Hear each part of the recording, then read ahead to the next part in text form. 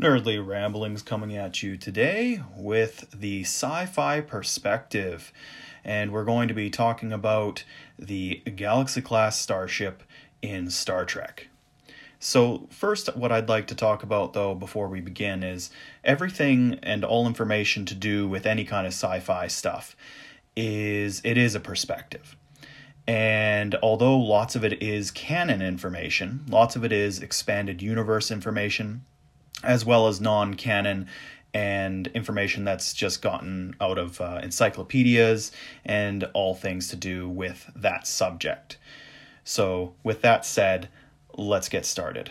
So first, what I'd like to say is the Galaxy class was first launched in 2357. It had Type 10F phasers, which came out in 2317. The reason why they aren't using more powerful phasers is, first off, they were in the midst of a bunch of different things, which I'll talk about later, as well as they don't put the most powerful weapons necessarily on a starship, even if it is going to be a very powerful starship right away, both to save currency and also because the Federation isn't warmongers. The type of beam that was used on this ship was a heavy beam that was first used in 2336, and it used phaser strips, not arrays. The phaser strip was first used in 2315, and it used assault emitters, first used in 2332. Now, I don't know why it first had this. I think, again, it just had to do with budgetary reasons as well as other things going on as to why it's getting certain up-to-date stuff, but not necessarily the newest stuff. You got to think, too, with a lot of what's equipped on a ship, depends on how bulky it is, so how well it can go to warp and all that kind of stuff as well, because certain ships may be able to go faster than it that are older, but because of its design, it actually was held back speed-wise. Also keep in mind as well that this is most likely the standard equipment put on the Galaxy-class ship. So ships that come out later than this would have updated equipment, as well as, say, the USS Enterprise D. Even though it's only 6 years later and the equipment might have not changed too much, they would probably equip it with even better, since it's supposed to be the flagship of the Federation. This would just be the equipment that is equipped when the ship is first introduced and launched. So moving on to the Photon torpedoes, it was equipped with Class 4 Type 21 Mark 75 launchers. Now, I'm probably going to say this in every segment when it comes to sci-fi perspective, but the weapons put on the ship weren't necessarily the newest of technologies, because usually they'll put those on either warships first or usually more space stations, because they can actually handle the power output of said weapons. And the other thing that I'll probably always state as well is the difference between class of torpedo and all that kind of stuff. So when it comes to the class of torpedo, that pretty much just has to do with the general explosive of the torpedo. So because it is a class 4, it comes readily made with a class 4 isoton yield. So even though they could put a more powerful warhead in there, that's what it comes standard with. The Type 21 refers to the torpedo casing, and what that means is how smart the computer is on board, or the guidance system, so how advanced that is. And lastly, the launchers have more to do with the shielding that the torpedo will be equipped with when it's launched. Also to do sometimes somewhat with being able to set the torpedo to high yield. Talking about isoton yield class, though, the Galaxy class did come equipped with Class 8 isoton warheads that they could equip on the torpedoes. Its defense system, it had a tritanium hull, a enduranium armor, and a Class 6 light energy shield. Again, more powerful shields were equipped on space stations and all that, but again, the energy needed is sometimes easier spent with a space station until it could be made more efficient, or ships are made more efficient to be able to have such a powerful force shield. So on to the engines of this ship. It can do warp 6.6 cruising, and what that means is that's its top cruising speed. If it goes any faster, it can only sustain that speed for so long. But if it stays at warp 6.6, it could stay at that speed until its fuel is exhausted. And warp 6.6 is about 539 times the speed of light. Then on to its emergency speed of warp, it can go to warp 8.9 or 1461 times the speed of light. And finally, its maximum speed, so this is full throttle, giving it all she's got. It's able to go to warp 9.7 or 3526 times the speed of light. Also, to give you an idea on all of that, at warp 6.6, it can do a light year in 16 hours, 15 minutes, and 7 seconds. At warp 8.9, its emergency speed, which it can hold for 96 hours or 4 days. It can do a light year in 5 hours, 59 minutes, and 42 seconds. When it comes to warp 9.7, or its maximum speed, again, at the time when this class first launched, it could do a light year in 2 hours, 28 minutes, and 48 seconds. And it came with a Class 8 warp core. On to other information. The transporter it came with is the Mark 6 transporter. The computer it was first equipped with is an M Series 13 computer, or M13 series computer, however you want to say it. And it came with isolinear circuitry. And lastly, it had a tractor beam Class 4 and a subspace radio 8. So there's been 8 different subspace radios up to this point. Also, to give you an idea of how fast that radio goes, it transmits at a speed of warp 9.99926. So 3 nines after the first 9. That means that it can go at a speed of 79,170 times the speed of light, which means it can transmit past a light year in 6 minutes and 37 seconds. So it's able to communicate quite quickly. Oh, and one more thing before I forget. The maximum speed of a ship can be sustained for 6 hours. So the cruising speed until fuel goes out, emergency speed, 96 hours or 4 days, however you want to say it. It can sustain that for. And maximum speed is only 6 hours. After those 2 respective times, or times in between, depending on how fast you're going, after those times expire, the engines do have to be shut down and restarted so that they don't overheat or even explode in certain circumstances. So again, before I keep going any further, none of this is full-on canon, I was going to say canonical, information. Lots of it is speculation based on books and comics and episodes of Star Trek, just lots of different things that have been able to put this information together. So if anything's off by a year or gets updated later, it's only because it's now been stated somewhere else and it's now become either canon or it makes a lot more sense now. So as I said before, when this Galaxy class came out, there was lots of things going on that affected what weapons and defense systems and everything were equipped on it. So first off, the Cardassian War was going on at this time. Again, the ship was launched in 2357. The Cardassian War was going on from 2355 to 2359. However, since First Contact had been made, tensions and skirmishes had arisen, so just because they're in a full-blown war now doesn't necessarily mean it's like the Dominion War. The Dominion War was very harsh. Even if you go back to Klingon War or something like that in the 23rd century, that was very harsh.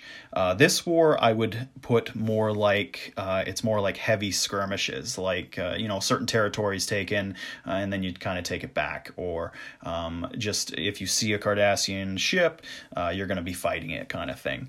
A bit more of a cat and mouse. So worse than just skirmishes, but not full-blown war in some ways. That being said, around this time as well, the Tholian War was also taking place from 2353 to 2360. So that was a lot like the Cardassian War as well, where just constant armed conflicts were happening between them. And funny enough, during 2357, the Talarian border conflicts were happening. I don't know why it's actually called Talarian, unless that has to do with the planet, but I actually don't know a whole lot about the Talarian border conflicts at this time. But these three different things were happening in 2357. So that can explain why not the best of technology was full-on used right before I get into that on the Galaxy class, because they might have been wanting to save some currency. And at the same time, the Galaxy class is a multi-use ship. It's not just meant for battle or anything either. It's kind of like the ocean liner of starships. It can do science things. It can do fighting things. It's an all-in-one ship. So it's not going to necessarily have the best weapons or anything, even if it is the Enterprise. So moving on to a few examples.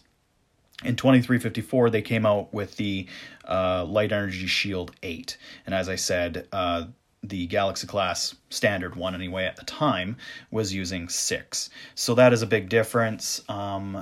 But one of the main reasons, again, is because the 8 would definitely be going on star bases, whereas the 7 would probably go on, if there was any, warships at the time. They also had the choice of putting Dibernium hull plating, which was available in 2341, onto this class as well. But again, they didn't see huge conflicts in the future. They're seeing this more as a diplomatic ship, so they don't want it to appear like a warship.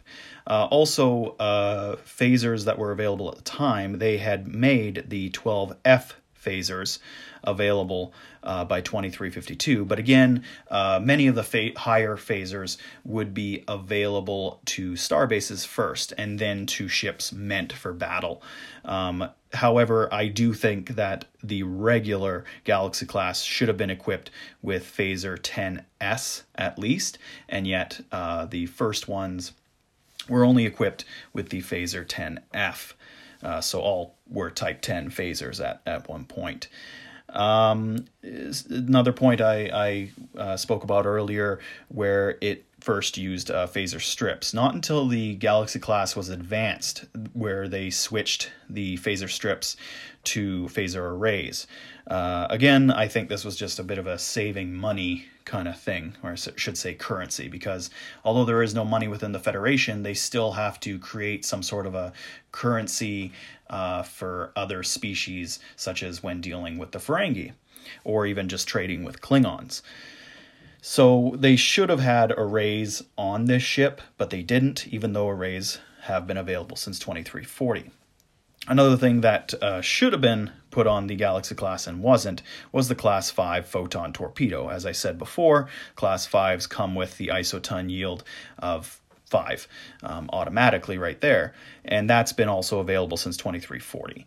But they, again, I guess they don't want to appear too ornery, I guess the word would be.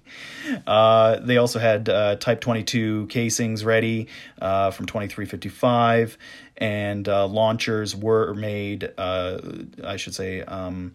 80 launchers in 2357. Now that one I do understand why they wouldn't have that on the Galaxy class right away, because the launchers they had on the Galaxy class were 75. In 2357, when the ship was made, they don't necessarily have the newest technology to put on it right away, because they might have still been partially testing the new Mark 80 launchers when this ship was ready to go. They could have also put isoton warheads with a yield of 9 on the Galaxy class. They had that available, but they only put 8 on it. And finally, they did have secondary torpedoes besides photon torpedoes to be able to use. They were still using plasma torpedoes up until about 2362 or 3. And also quantum torpedoes had just recently been made available. However, again, those are expensive weapons, and they don't want the Galaxy class to appear as a warship, although just powerful. Mines and warheads were available. However, again, more of a diplomatic ship, so they don't want to put that kind of stuff on there. And around this time too, they, like I spoke earlier about, like not only currency but also about just how the ship is able to do at warp because of its either size or shape or what have you. The fastest ships around would have been capable of either warp 9.94 or warp 9.95 at the time, which is about 8,589 times the speed of light, or upwards of 9,444 times the speed of light.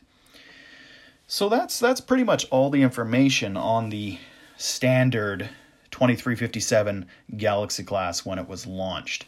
As you may or may not know, it was a very popular class and had many iterations over time. It was retrofitted many times. It was advanced many times before finally being retrofitted. And as the technology went further and further, its role also started to change from diplomacy to a little bit of warfare and stuff as well. Not so much as a warship, but a ship meant for battle because it could really take a hit, such as its refitted version with the 3 nacelles. It had much more technology and everything on it, and this particular class will be on a episode down the line. But I'm just speaking a little bit on it now. So its roles kind of changed through and through. Things affected it. So like after these kinds of conflicts and everything were over, other things did end up happening, say such as the conflict with the invasion with the Borg, more than one time with that kind of thing, as well as the conflict with the Dominion and everything. Policies change and ideas change and everything. Times change. And with that, they change the Galaxy class over time. But this is what they start with, which is basically a large, again, ocean liner type of ship that has a lot of good and pretty up-to-date technology, but where there's a few things where I'm surprised they didn't have equipped on it right away, like better phasers, just the phaser type, mind you. The beam, the emitters are all fine, but the way that they distribute the shot, such as using a strip or a bank or an array, they could have had arrays on it very easily. Again, the phaser type could have been better, and they could have equipped it with better torpedoes, honestly. Like I don't blame them for not putting on mines or warheads, but you could have put on better photon torpedoes, or even just equipped it with cheaper, albeit older plasma torpedoes at the time, left over from the making them from the 23rd century. So yeah, that's pretty much about it on all information when it comes to the Galaxy class. I can't really think of anything else that I can bring up about it. Until next time, the sci-fi perspective here on Nerdly Ramblings. As you can see, I ramble a lot. I look forward to seeing everyone on the next episode. Take care for now.